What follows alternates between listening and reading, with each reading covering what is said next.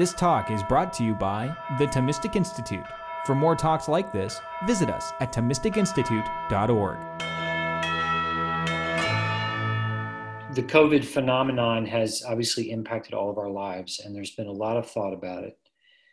And I wanted to just reflect a bit as a physician on what I think I have been struck by during this pandemic, what it has reminded me of. It's not so much that the pandemic has taught us things that we couldn't have learned otherwise, but I think it's been a chance to be reminded of things that we can stop paying as much attention to when things are going along in an apparently easygoing or untroubled way. So I thought of seven things that the COVID pandemic teaches us about the role of medicine. And within or I should say, connected to medicine, the place of science and the use of technology in the management of our lives. And the first is, these aren't in a particular order, but the first is that the pandemic teaches us that medicine is a gift. St. Basil, back in the 4th century, in a little message to the church, to a congregation, in something called his Long Rules, Long Rule 55, addresses the question of whether it's fitting for Christians to attend, to go see doctors when they're sick. The question arises because people wonder, is this somehow not an act of faith? Should we instead be trusting God to heal us? And Basil ends up saying, yeah, you should make use of medicine, or it's certainly fine to make use of medicine. And he says, listen, medicine is like agriculture. It is a remedy for a deficiency of our human natures in the world we inhabit. That is a world after the fall, after sin has corrupted everything. And our condition is such in the world we inhabit as human beings that we are always vulnerable to injury, illness, and death. And Basil says that God has given us medicine and the medical sciences, which of course were quite rudimentary in his time, but as against those illnesses, in the way that he's given us agriculture, because we have a tendency to get hungry and to need food.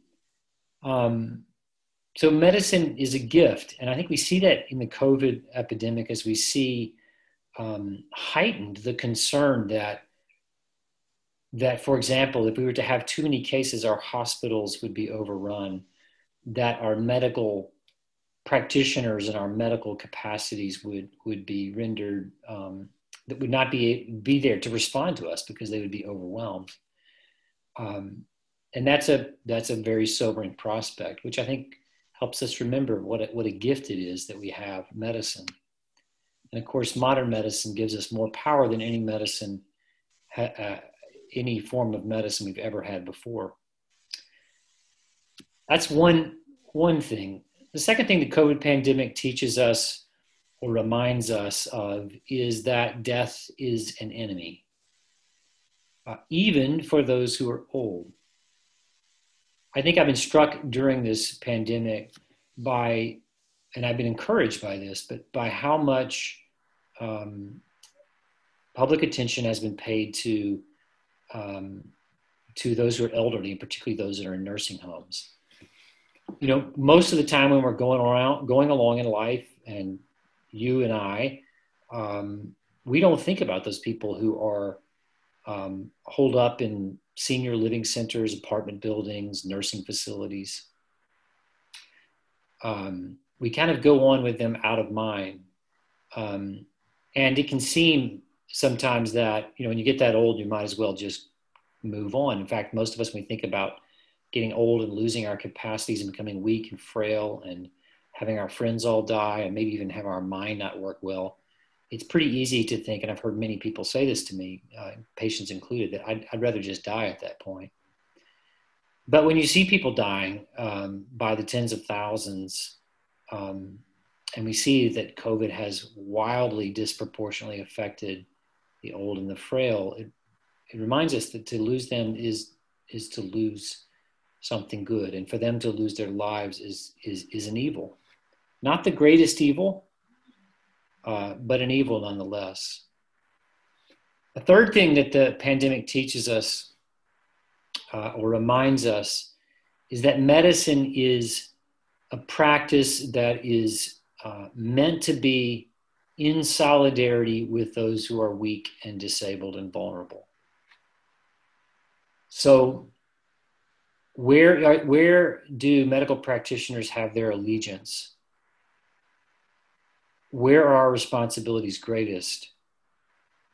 Much as in Catholic social teaching, there is the notion of a preferential option for the poor, which receive particularly strong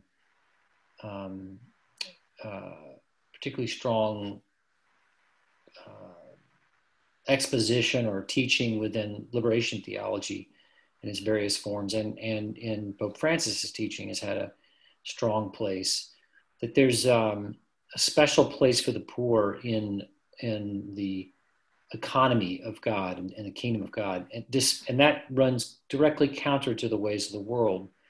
And medicine, it seems to me, is a practice that kind of embodies, at its best, embodies that preferential option, that insofar as people are more vulnerable and more weak and more susceptible to illness and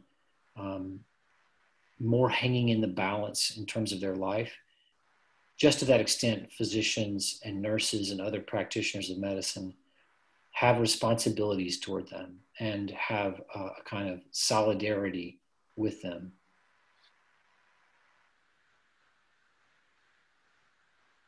A fourth thing it teaches us is it teaches us that there is more to life than staying alive. Now, of course, we all know that here, but the COVID phenomenon and the effects of the lockdown, I think, have brought this really palpably to the surface. We can feel the loss of being in the presence of friends, of sitting around tables and sharing food, of working arm in arm, shoulder to shoulder, of playing in such a way, physically, actively, where we're together, whether it's playing basketball or wrestling or going to the lake together, of looking over one another's shoulders and working on a difficult intellectual project, of being in church together and kneeling together and touching one another's hands by shaking hands, or all of these things are of great value. And when they're taken away, you realize that life becomes deeply diminished relative to what we normally experience. And it brings up a challenge, which I'm going to speak about a little bit more as we go here. And that is that the pandemic reminds us that health is good, which is why medicine is such a good gift, because health is so good. That death is evil, another reason why medicine is such a gift.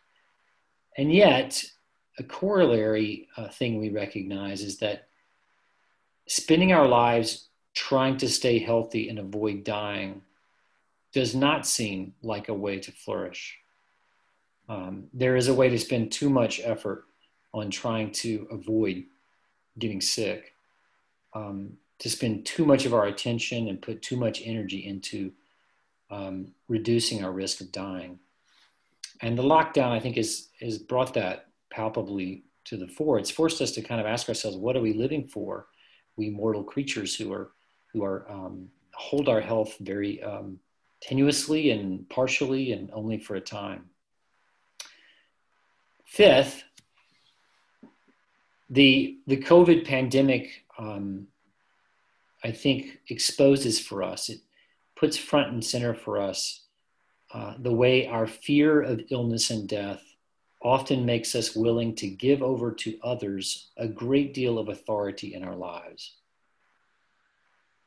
That our fear of illness and death often makes us willing to give over to others a great deal of authority in our lives. This is something that physicians have to recognize and be faithful stewards of whenever we're caring for people who are sick. When a person wakes up in the morning with some severe abdominal pain, or a person finds their loved one having a generalized seizure they've never had before, or having a stroke, symptoms of a stroke, the fear and the sense, the worry about further loss is so great. People come without thinking to a place where they don't know anyone, namely the hospital, and they say, take care of me. And they do what we tell them. And they listen to us as healthcare practitioners, name what's going on, and tell them what they must do if they're to be wise in going forward, if they're to get better. So there's great responsibility in that. And I think what's been striking in COVID is because it's more of a public health issue. It's not so much we're running to the hospital as we've been running to the state to some extent, and to science. I'm going to talk about science as number 6 here in some depth, but we're turning to someone and their voice is ready to tell us what to do to keep ourselves safe. That's not something we normally do in the same way. And I think it shows how much we are worried about getting sick and dying. And I'll just give you an example of this that's been quite striking to me during the pandemic, during my own, from what I've observed myself, paying attention to the hospital where I work, taking care of inpatients, particularly in the inpatient hospice unit. And that is, for the first few months of the pandemic, in most hospitals, almost no one was allowed to visit those who were sick, whether they had COVID or not. If they had COVID, they're definitely not allowed, but even those who didn't have COVID. So we had for months on end a situation where I would go down hallways and you look in on patients and there's no one there. If people were allowed to come in, it was because their loved one was on the threshold of death. Or a child would be allowed one parent to be with them. And it was particularly striking for these folks who were very sick and had COVID. And I took care of a number where, except for the nurse who gowns up with the whole, we call the PAP, or forget what that stands for, but it's looks like the suit out of the movie Outbreak, if you ever seen that, the sort of spacesuit protective equipment. Except for that nurse, no one actually goes into that room. And everyone else looks through the glass, and family members can't come, except again, at the very end when people are deathly ill, when they're often not able to even communicate with their loved ones. And pastors, I think this was quite striking. In most places, at least initially, pastors were not considered essential personnel and were not allowed to visit the sick. And that, I think, would have been unthinkable in the time of St. Basil. The notion that we're going to let scientific professionals into care, but not let in those who could give the sacraments and who could pray and who could minister to people spiritually. So the sixth thing that COVID teaches us, and this one I'm going to spend a little bit of time on. By the way, after I get to these 7, I hope we have plenty of time for just some conversation together. I'm ready to take any questions you have about this topic or others. But 6, what COVID has done, as I alluded before, is exposed how much we've come as a people in late modernity in the North Atlantic and Western industrialized nations. We've come to turn to science as our best hope of overcoming our vulnerability to illness and death, and to tell us what to do and how to live. Now, you see this displayed or expressed in the statements that we need to trust the science, we need to trust the scientists. And I want you to think with me about that a little bit.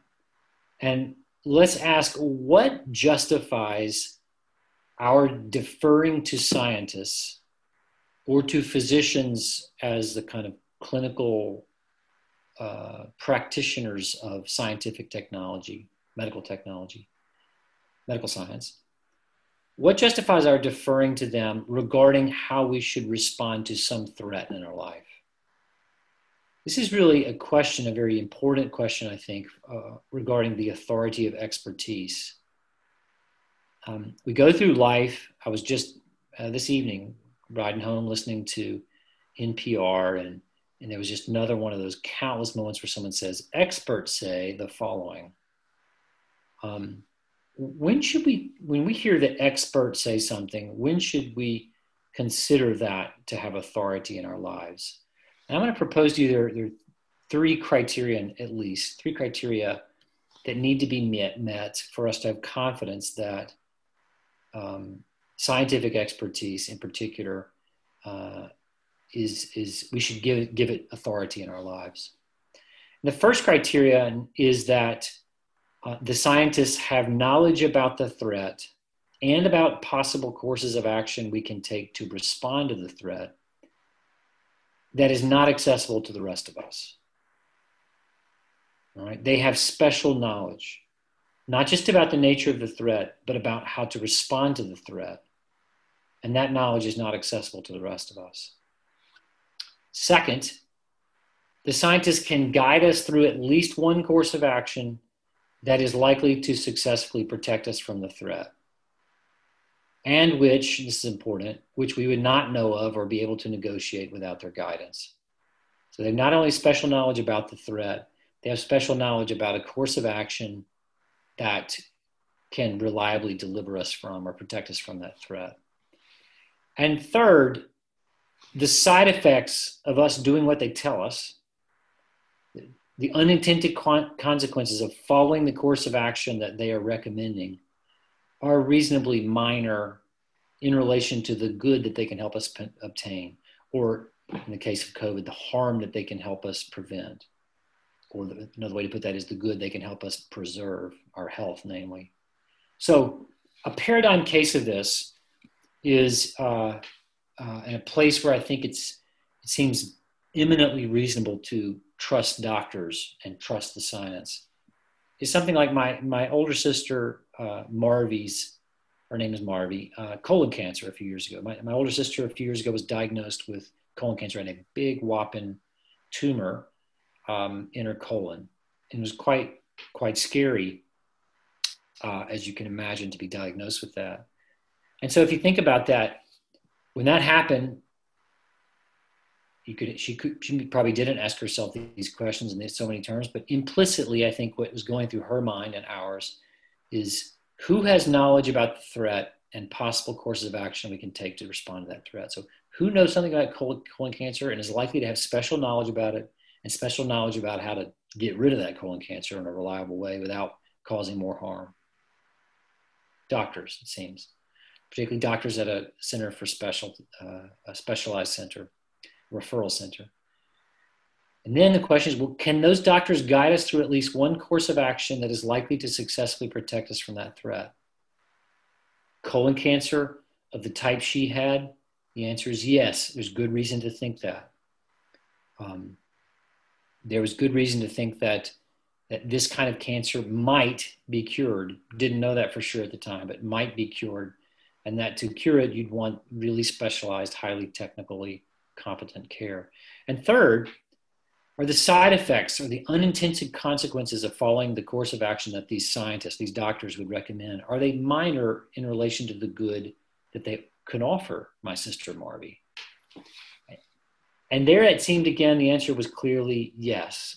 Again, without certainty, But the side effects, going through an abdominal surgery, going through some radiation, having some side effects of that, feeling weak for a while, spending some money, having to be away from her family for a bit, all of that seemed, frankly, pretty minor in light of the good probability of her having her health preserved for a long time. And so she, I think quite reasonably, went to a referral center at the University of Chicago and was treated for colon cancer. And thank God, she has done really well since then. But when any of these conditions I've just described do not hold, then it seems to me we're not justified in deferring to scientists or physicians regarding how we should respond to a threat. Or I should say this way, just as insofar as one of these conditions does not hold, to that extent, we're not justified in deferring to the scientists or the physicians regarding how we should respond to the threat. Because in such cases, the scientists and the physicians have only the pretense of the authority of expertise. So let me kind of go through these. I think a couple examples of this are what doctors call medically unexplained syndromes. Medically unexplained syndromes are these things that patients present to doctors with, and these make up a big proportion of the conditions that patients bring to doctors. Things like pain syndromes, musculoskeletal diffuse pain in various forms, fibromyalgia, and frankly, also things like relational challenges, marriage, child rearing difficulties, other issues that we have that are for the body politic, housing policy, the proper level of fitness for a given person, getting along with ordinary back pain, or something like what to do about global warming. In each of these cases, even if at least one of those conditions does not hold or does not clearly hold, if the scientists either don't have really clear knowledge about what's going on with the phenomenon, or they don't really know of a course of action that's reliable to be able to deliver us from the problem, or the course of action that they know of brings side effects that are not clearly, or that might be disproportionate to the very problem they're trying to fix. And so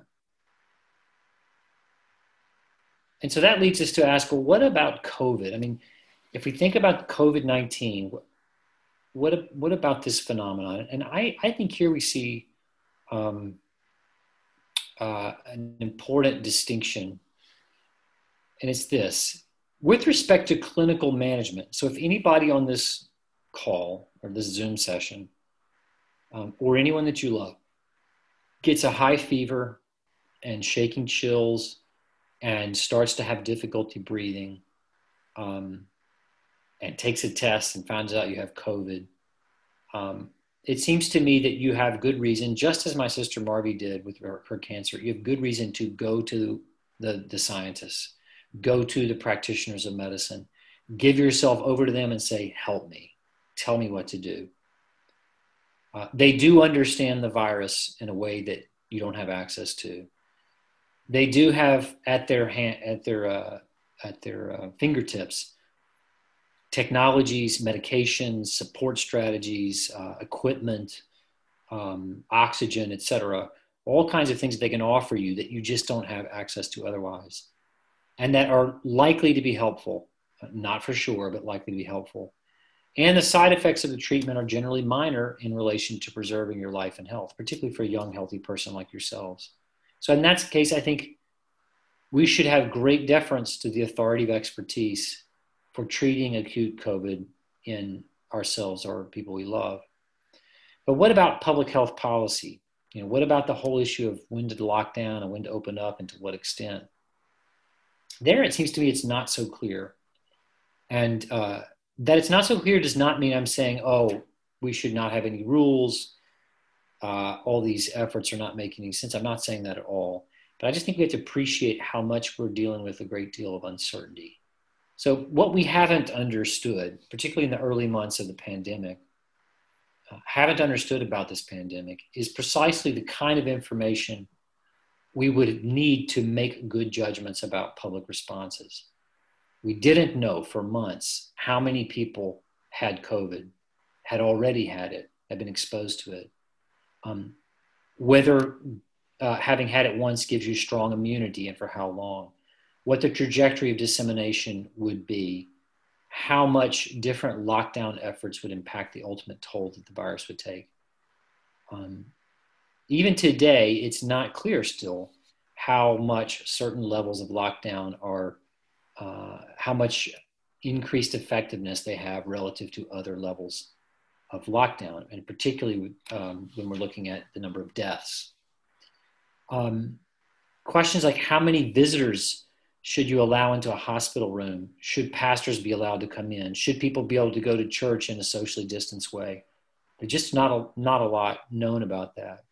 And so scientists have had to do a lot of speculating. And they're often doing learned, informed speculation. I mean, people like Dr. Fauci, clearly deeply learned and deeply informed with all the information that we have available, but speculating nonetheless. And insofar as they're speculating, it seems to me that they have less claim to an authority of expertise about how we ought to live and what we ought to do. And we, as human beings, have less reason to sort of give over to the scientists, the authority to tell us what to do. Now, importantly, the unintended consequences of any particular strategy for responding to COVID are immense because they're being done across a population of, in the United States, 300 plus million people. And they're immensely complex, such that it's hard to imagine anyone having an authority of expertise about what the right policy is for the people in different areas. You know, is a policy that ends up preserving one life at the cost of losing 10 jobs a good policy? Probably so, but can't say that with any kind of scientific certainty. What about 10,000 jobs? Is allowing people to go to church or to restaurants, is that a good idea, even knowing that it may cost lives? There are no scientific answers to these questions. And that reminds us that science and the practice of medicine at their best are humble exercises. And I, as a physician, have been thinking about this particularly as we're about to have the vaccine start rolling out. And of course, we've had all these lockdown policies, which are themselves forms of treatment with side effects. But if you look back across even the modern history of medicine, when medicine has made efforts to reduce small risks across, small individual risks across large populations by using a treatment across massive numbers of people, that often has had unintended consequences, unintended harms that have dwarfed the intended benefits. And we sure hope that's not going to be the case here. But I think about something like, for example, about 20 years ago, somebody was working on the idea of treating advanced breast cancer with bone marrow transplant. And they were doing this studies, and I think initial study had some positive results. And people who were dying of breast cancer were desperate for another option. So they insisted on receiving bone marrow transplant. And there were insurance companies that said they wouldn't pay for it because it wasn't proven. And there were lawsuits, and insurance companies kind of gave in and started doing bone marrow transplant. And as it turned out, the bone marrow transplant did not work, and that it hurt many more women than it helped. Another example is estrogen replacement. We've known for a long time that women have lower risk of cardiac disease, age-adjusted cardiac disease, than do men. And so, people thought, well, what's different about women and men? Well, it's estrogen, for one. And so came up naturally with a hypothesis that why don't we keep estrogen going after menopause, and that will reduce risks of heart attacks and strokes. So in a very large study, tens of thousands of women were put on estrogen replacement, And it went on for a while, and it became something that was kind of standard to offer women estrogen replacement until finally a study was done that showed, whoa, we are getting far excess of complications, excess breast cancers, excess ovarian cancers, I think also thromboembolic disease, than we were saving lives by reducing cardiac disease. So it seemed wise, didn't turn out to be. There are other stories, weight loss drugs, the painkiller Vioxx. The list can get kind of long, which I think should give us a humility about how any large-scale experiment will actually turn out. And it means that when the vaccine comes out, there's going to be uncertainty as to how many people are going to be, or whether the people that are helped are going to clearly be disproportionate number to the people who are harmed. And I'll just give you another little example of why it's sometimes hard to think about these things when we have in view a particular risk, in this case, the risk of dying of COVID. And people really do die of COVID, obviously. Lots of them have died of COVID. A family member, a young family member of a good friend died of COVID last week for me. But we know that COVID is far more deadly across the population on average than the influenza virus, probably 4 or more times as deadly. And that sounds really bad. And yet for young people, the CDC has estimated that for those under age 50 and without significant comorbid disease, the risk of dying is about 1 in 2,000. 1 in 2,000, I mean, it's still a lot. I'm not going to make light of that, but that seems a far less, risky than talking about this being 4 times more dangerous than the flu. Particularly when you think about something like the fact that your risk of dying of some kind of accident this year is about twice as high as 1 in 2,000. It's about 1 in 1,100, according to the Insurance Information Institute. So if I told you that your chance of dying from COVID is about half as likely as your chance of dying from an accident this year, then that would probably lead you to not feel as much anxiety toward that as you might if you're just focusing on how there's 200,000 people who have died from this. Okay, let me wrap up here with this on this point. The notion that we're going to let the scientists decide, I think, trains the public in an illusion. It gives us the sense science is directing us. And that suggests often that if there are dissenting voices within the scientific community, that somehow those voices are not scientific. And that happens in medicine quite a bit.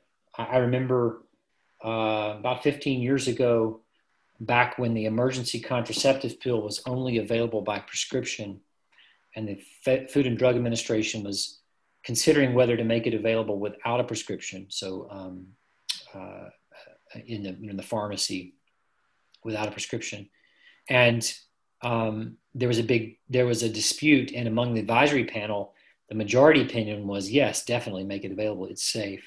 The minority opinion was, no, it's not safe because it hasn't been studied among this certain population of young people, particularly like 15 years old. Well, George W. Bush was president, and the decision was made by the director of the FDA to not allow it to be available over the counter. And there were a series of editorials written expressing outrage that this was an example of politics trumping science, and we have got to listen to the scientists.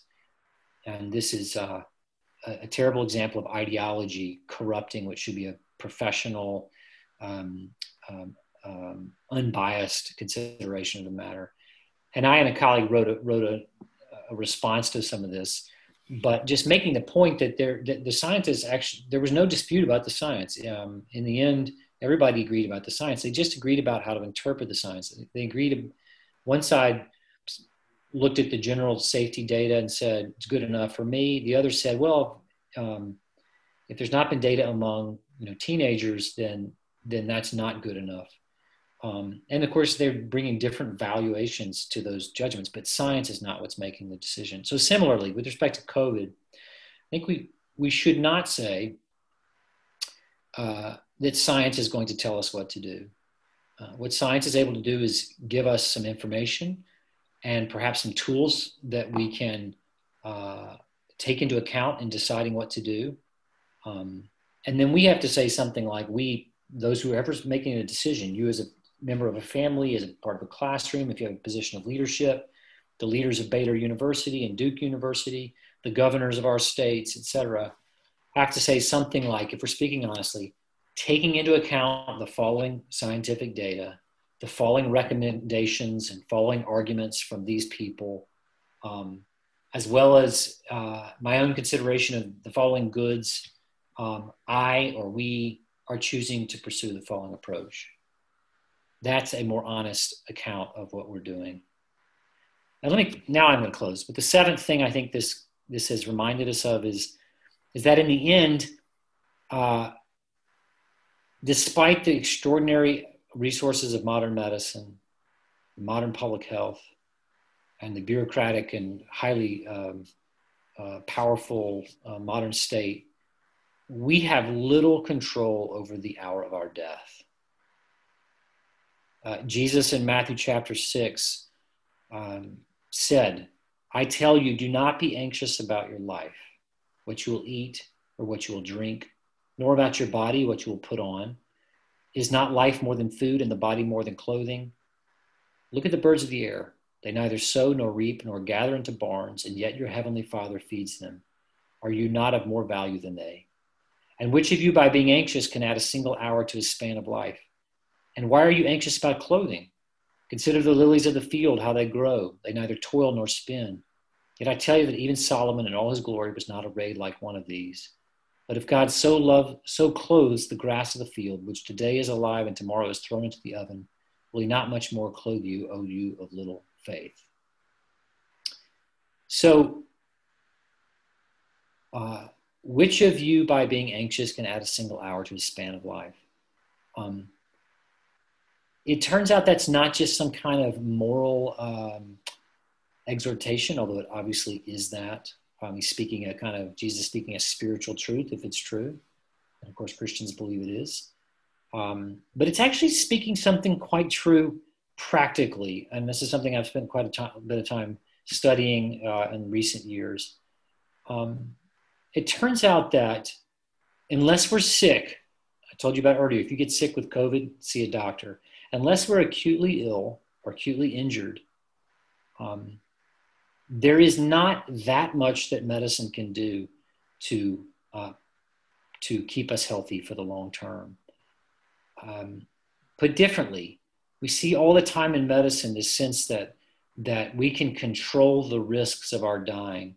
So, for example, if you have high cholesterol, the notion is put forward that if you take these cholesterol-lowering drugs, it's going to reduce your risk of heart attack by 30%. And yet, what's not told often when that in those moments is that we often don't dig into what does that actually mean. And if we dig into what that actually means, we realize the number of people who are actually going to die of heart attacks, which is a minority, and how long we have to take this drug to get a 30% reduction of that small number. We end up with something like the following. If you will take this drug for 10 years every day and put up with any side effects of it for 10 years every day, then maybe there's a 1 in 50 chance that it'll benefit you. But there's a 49 out of 50 chance, 98% likely it's not going to do you a bit of good. That's true across a number of issues. And that's true with COVID because for most people, not for the elderly, but for most people like you and I, whether we get the things that we're trying to do to prevent getting COVID are not really that likely to help any given one of us. The hour of our death is largely outside our control, notwithstanding the promises of science and medicine. That doesn't mean we should be fatalistic. Much less does it mean we should be callous and ignore the needs of our neighbors. But I don't think it chastens our confidence in medicine and science to save us from our mortal condition. It, I think, lets us to return to putting our hope where hope is better grounded for creatures like us. I'll stop there and see if we can have any conversation you guys want to have. There he goes. There is Levi Durham. Go ahead. Unmute yourself and go ahead and ask your question. All right. Yeah. First, thank you very much. I really enjoyed that, especially over the past week or so. I've been thinking a lot about deference and the kinds of experts to whom we should be showing deference and when it's appropriate to be showing deference.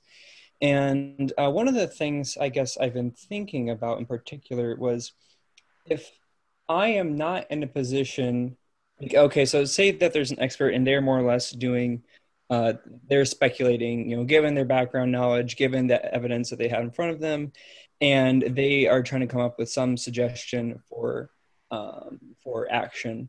And it seems like if I am just so in the dark, I don't have their background information, like I don't have their expertise.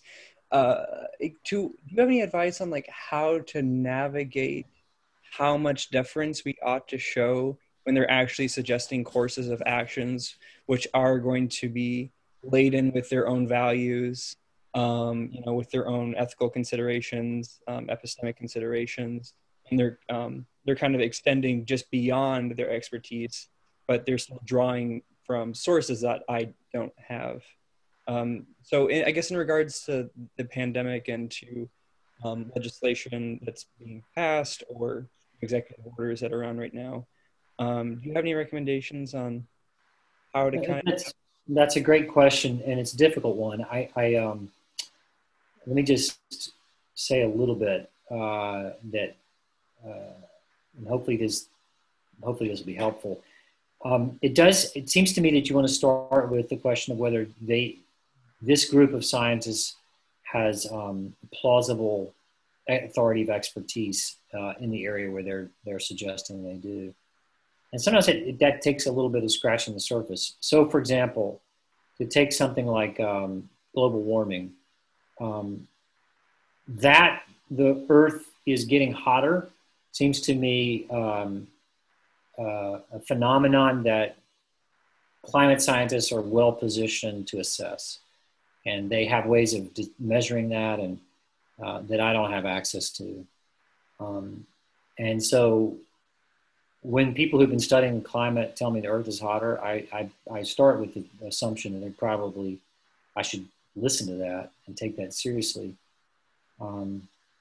When someone says we need to do, we scientists say we need to have X policy to stop, to reduce our carbon emissions, then my confidence goes down because I know enough to know that any kind of public policy is going to have all kinds of intended and unintended side effects. And those are things about which scientists, I know being in the world of science, often don't understand. What we tend to do is focus on the problem in front of us, the thing we know, like the fact that the world's getting hotter, and then relatively ignore the things that we don't know as well. I'll give you another example of that. So I'm kind of giving you examples of where I think there's been good reason to be skeptical of the claims of science. Another one was when I was coming through medical training, actually toward the end of my residency training is when hit the work hours movement. So in medical training ever since, there was a kind of steady, over the course of several years, there was a ratcheting down of the number of hours doctors were allowed to work because there were a number of studies that found that if doctors don't sleep for about 25 hours, they start to lose some intellectual performance, believe it or not. They start to get a little slower. They start to make few more mistakes, or at least be more prone to making mistakes. They start to actually have difficulty recalling things. And then if you go to about 30 hours, they really, that gets a little worse. And then there were a couple of cases where patients were badly harmed and at least a couple of cases died because of mistakes of very fatigued doctors. So what is a scientist? So therefore, immediately you have all these claims that the science is clear, we need to have work hours reduction. Well, and it occurred to me then, and it has occurred to many more people 20 years later, I mean, I'm not the only one then, but it sort of dawned on them that when you start changing work hours, when you start telling doctors you can't stay in the hospital all night, you have all kinds of other effects that those scientists weren't paying attention to. So you had a complex problem, turns out. The problem is something like we want to train physicians to take care of patients well in a relatively brief period of time, so they're not training forever and ever. And part of doing that is watching disease develop when it's worse and making decisions. And also, another area of error that snuck in was that it turns out when doctors work shifts and sleep more, they're handing off patients back and forth. And every time you hand off care of a patient, you introduce error. It's one of those things that once you step back and think, well, that's obvious, we should have known that. But that was just disregarded because it wasn't under the scientific microscope. So those are a couple examples. And then I think when you move into areas, so the more complex the thing is, the more humans that are involved in it, the more that there are all kinds of inputs and outputs, the more skeptical it seems to me we should be of the claims of the scientists. Because scientific knowing is not terribly good at understanding that kind of complexity, human complexity. And the more that we can, we're talking about something that can be known through scientific modes, the more we should be prone to defer. And the last thing there is if an area is controversial, that should be a flag, I think, to just be a little skeptical about claiming someone under the mantle of what science says. You want then, if there's controversy, you want to hear the argument and assess for yourself whether that data is being handled well. Does that begin to answer your question, Levi? No, that's very helpful. Thank you. Hi, can you read it for me, please? I hear you very well, Gabriela. Yeah? Okay, yeah. Well, hello. I'm joining you from Costa Rica. Qué bien. Speak Spanish. Sí, claro que sí. Sí, claro que sí. Perfecto. Voy a tratar de hacer mi pregunta en inglés y si no, la hago en español. Okay, muy bien. My question is, well, I'd like to know, what do you think about the lethality of COVID-19 and ethnic racial differences in the US and how this relates to a discussion about values and ethics? Well, that's a great question. I think that was very clear, Gabriela. Okay, thank you. You know, frankly, I should have had eight things it teaches us. And really this should have been among the top three. And that is, it teaches us that when things go bad in a public, they almost always go worst for the poor and for those on the margins.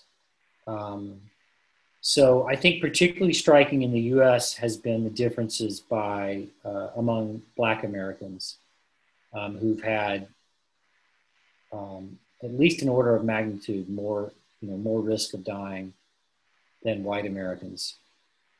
And why that's true seems to me a little complicated. It involves, it seems, higher incidence of comorbidities. Diabetes seems to be a comorbidity that makes a person more vulnerable to dying from COVID-19, and African Americans have higher incidence of diabetes. But it also probably reflects all kinds of systemic things that result in African Americans on average having less access to good medical care, and so that's a problem. I'm struck here, going back to Christian tradition, in the Old Testament, there's a kind of a tetrad, if you will, of the widows, orphans, aliens, and the poor, people that God continually emphasizes that he cares about and that his people must do justice for.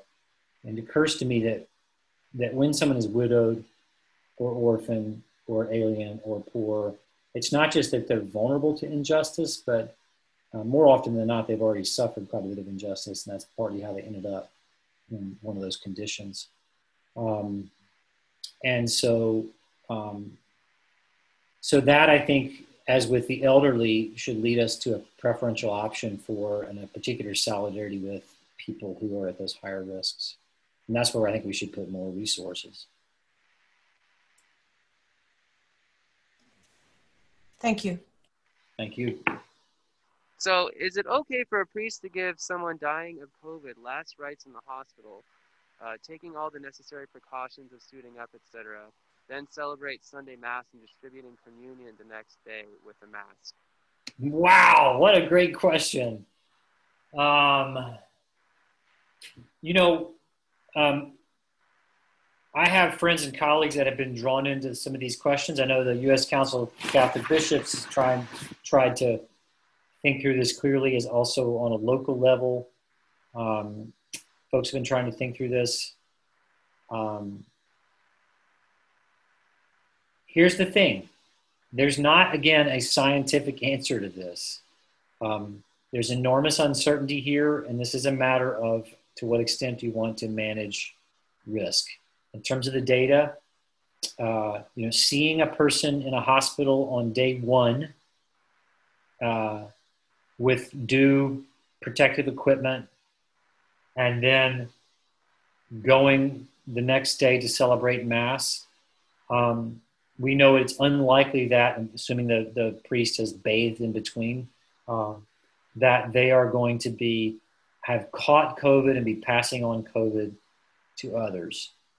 We can't say that there's absolutely zero risk of that, right? It's not a zero risk. So this gets down to where the question of how good is it that the priest be able to celebrate Mass, and then is that risk disproportionate to that good, which is a classic way of reasoning in Catholic tradition, along with something called the rule of double effect.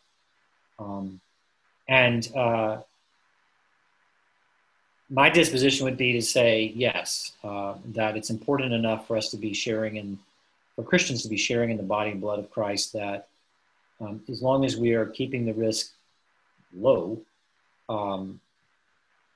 that's an acceptable risk. But I think that's a place where reasonable people can disagree. Rachel Hierlin wants to know, have you ever fallen into the trap of interpreting someone as an expert when they were in fact not?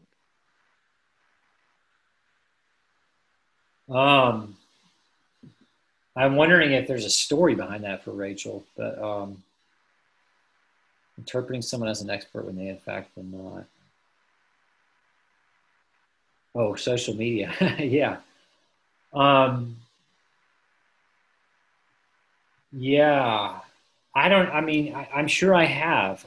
I'm not having an example come to mind, but here's the danger. One thing is I am, as you've already picked up, I've become deeply skeptical of people making claims in the name of science. What I want to hear is an argument. So when a scientist says I'm supposed to believe something, I want them to explain to me why. Here's what we know. Here's what we found. Here's how we extrapolate. Here's what we don't know, but here's why we think this is likely to be the case, and therefore, this is why I make the following recommendation.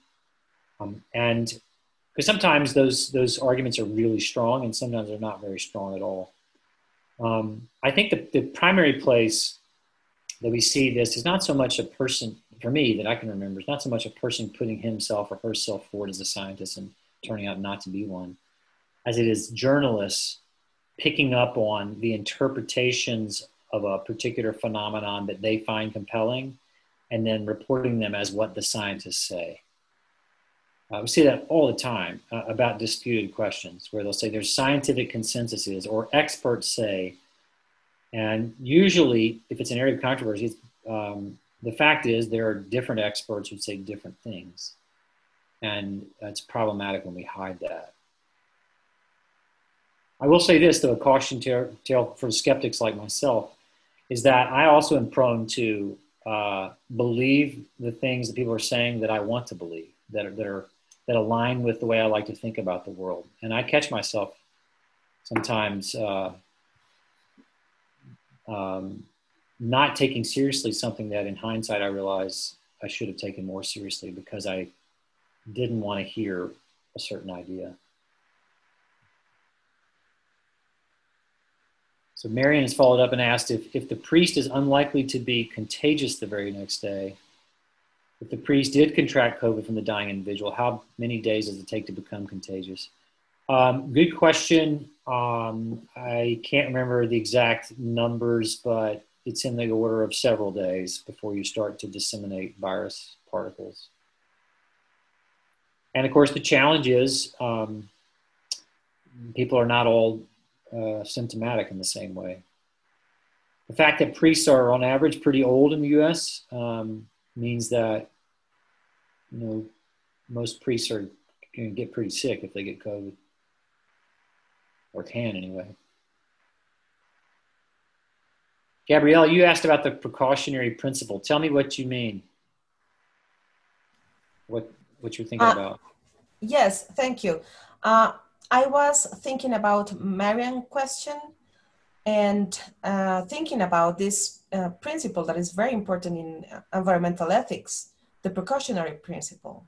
So it is useful, could be useful in a situation like this, like the example about the priest, could be useful to apply. Yeah, I mean, yes, I think so, but I think it can cut both ways. And so, you know, insofar as we, a precautionary principle being that if it's interpreted as that, you know, when there's uncertainty, take the route that's the safer route, right? And particularly when the consequences of choosing the wrong route could be grave.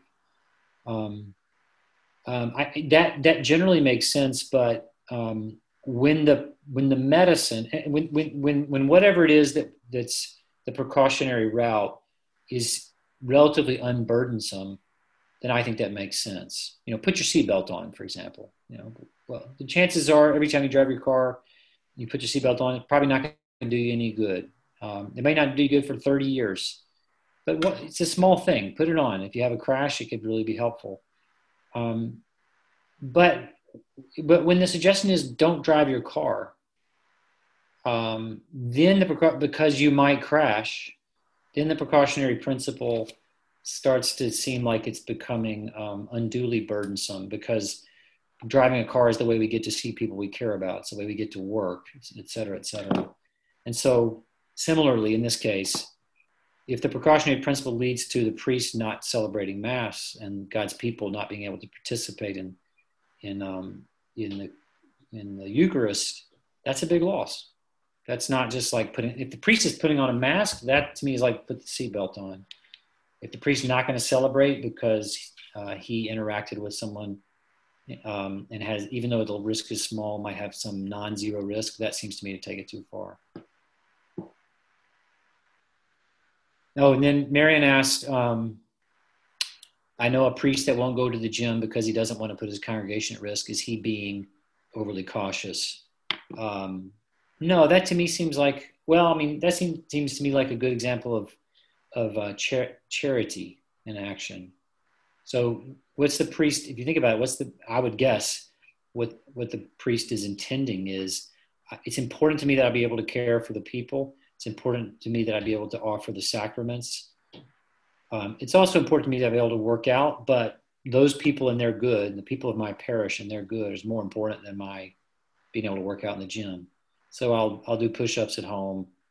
I'll give up something good for me to care for others. That seems to me right. I actually have a question. This is Burke speaking. Sure, Burke. Talking about the information flow. So it seems like one of the problems you brought up was that we see journalists and public figures saying, well, scientists say, experts say X, Y, and Z, when they cite a single study that may not even show the result they claim to show. Are there any ways to how you help yourself, or how you might recommend us filtering through the information to discover the arguments, or when somebody is just shouting science as an authority without backing up why this is a case where they ought to be a good authority?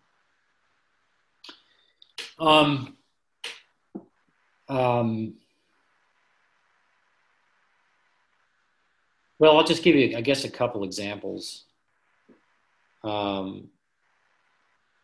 when, early in COVID, when there was, and of course everybody was confused. Looking back, we realized most people didn't have a clue we didn't know how to respond to this. It hadn't happened in any of our lifetimes.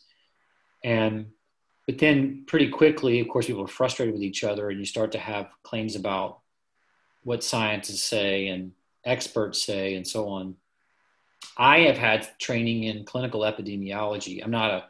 That's not the area of my focus, but I've had training in clinical epidemiology in order to understand how to read population-related data and make inferences from it. So, and I also have a disposition, as you guys have picked up, to be sort of skeptical of claims of scientific certainty where I've got a good reason to think that certainty might not be nearly as solid as proposed. So I started, so what I've done is I've gone and looked at the data. I mentioned looking at the data on risks for people in different strata, and then trying to look at corollary risks of other things so that I can calibrate the risk of COVID against other kinds of risks that we live with all the time and have gotten used to. So that helps me make what I take to be better judgments about with my own family, what we're going to do, what we're not going to do. Helps me give counsel to friends who wonder if they should ride in the car with somebody, to this place and then maybe see their grandmother or not. So it was digging in a little bit to, rather than hearing scientists say this, there's a 5-fold greater risk of this, say, well, what 5-fold of, 5 times what is the number, and how great is that risk in the end, and how much information do we have to base our conclusions about how we ought to respond to that risk.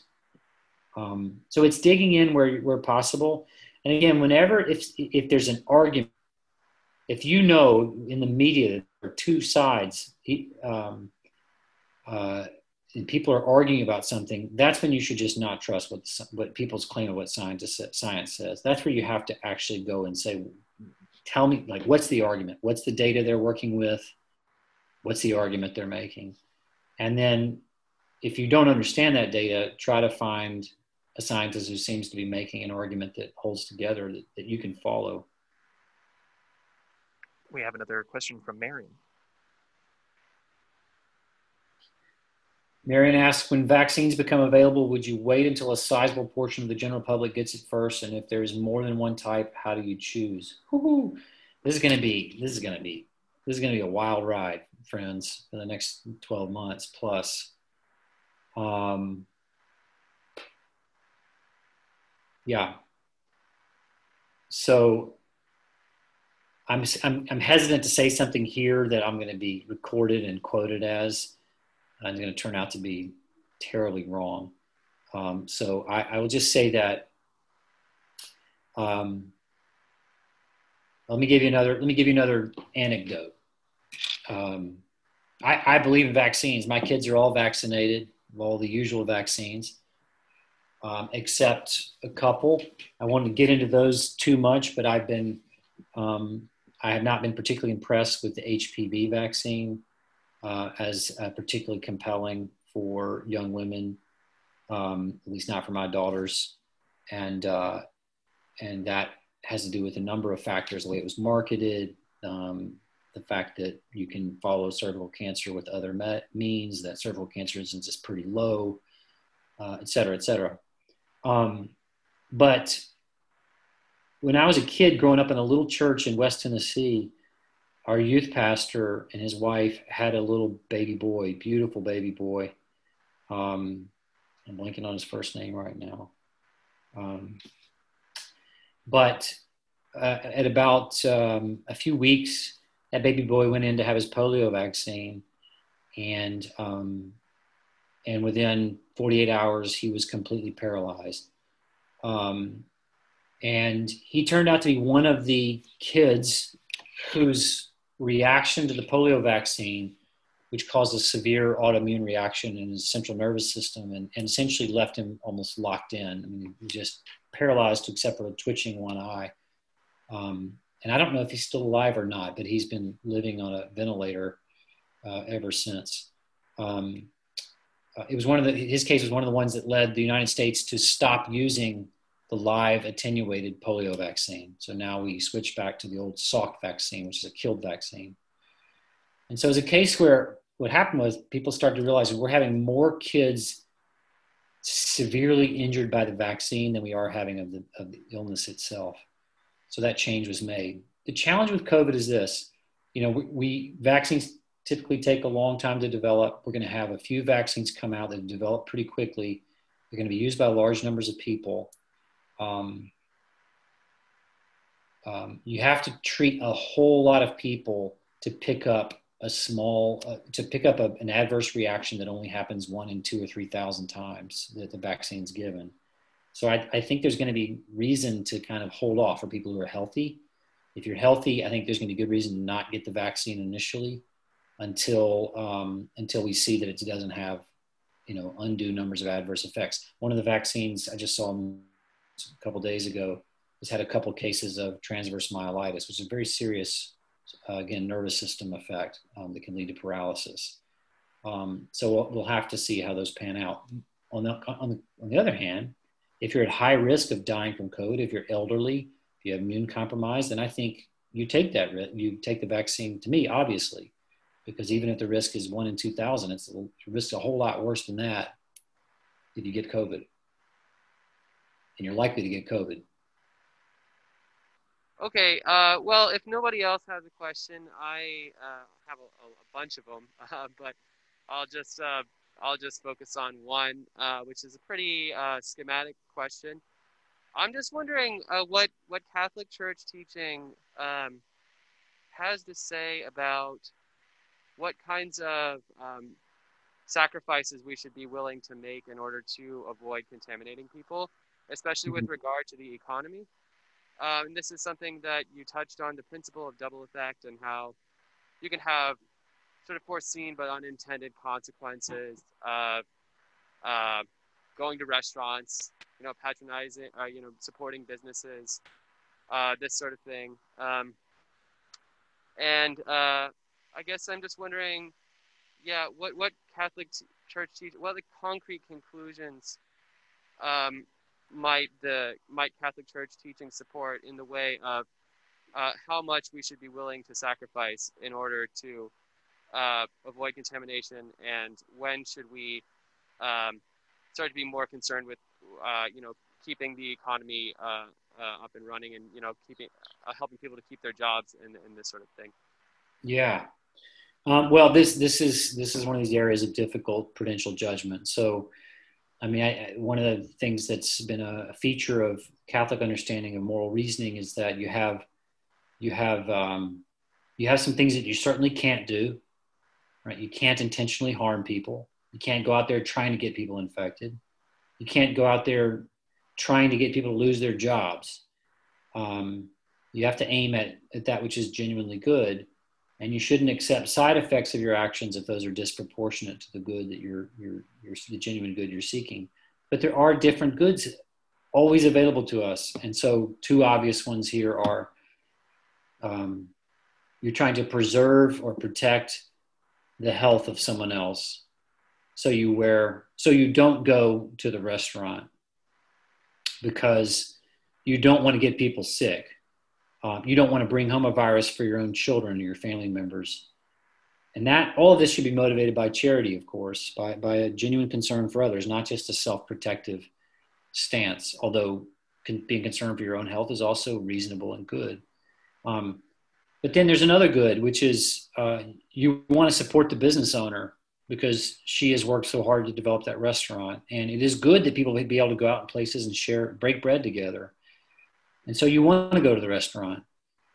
And so you have to ask yourself, but is the side effect that I have an increased risk of picking something up, bringing it back to my family or whatever, is that disproportionate? These are hard judgments. And I just don't think there's anywhere close to enough certainty to give people hard and fast counsel.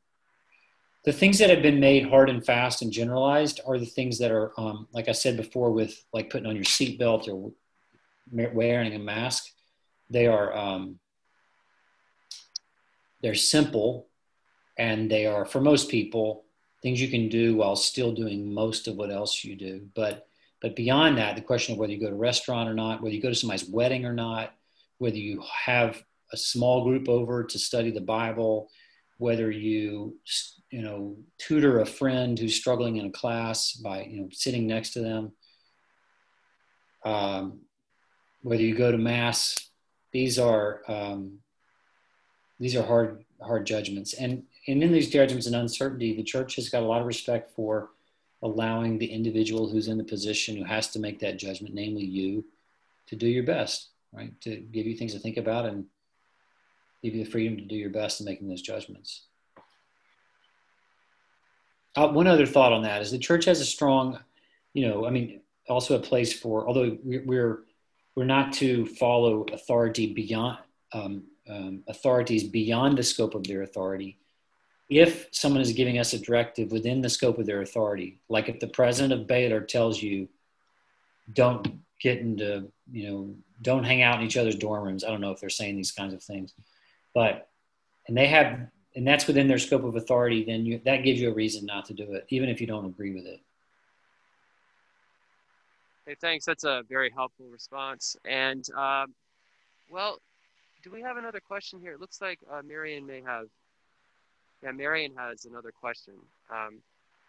So her question is, to follow up on the vaccine question, I've read that new mutations of COVID are coming up.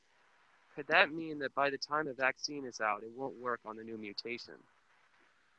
So I think Marion needs to be a doctor if she's not already. But the answer is, of course, that yes, that's a serious worry. I actually don't know the latest on whether they're finding, to what extent they're finding mutations. But with all viruses, all viruses tend to mutate over time. The flu, as you guys know, is not the flu. It's a family of viruses, influenza viruses that are mutating constantly. And so every year's vaccine is a mixture of the prominent strains in Asia that are sourced months before, knowing that typically the flu moves from Asia to the US in terms of temporality, and it's given here, and it's never a perfect match. And the next year it's got to be something else. So that is a worry, is that COVID will become as endemic as the flu and yet be more deadly than the flu. But it could be that once we've had it all a few times, 5 years from now, that we all develop a kind of immunity to it as well, so that we're not affected as much by subsequent infections.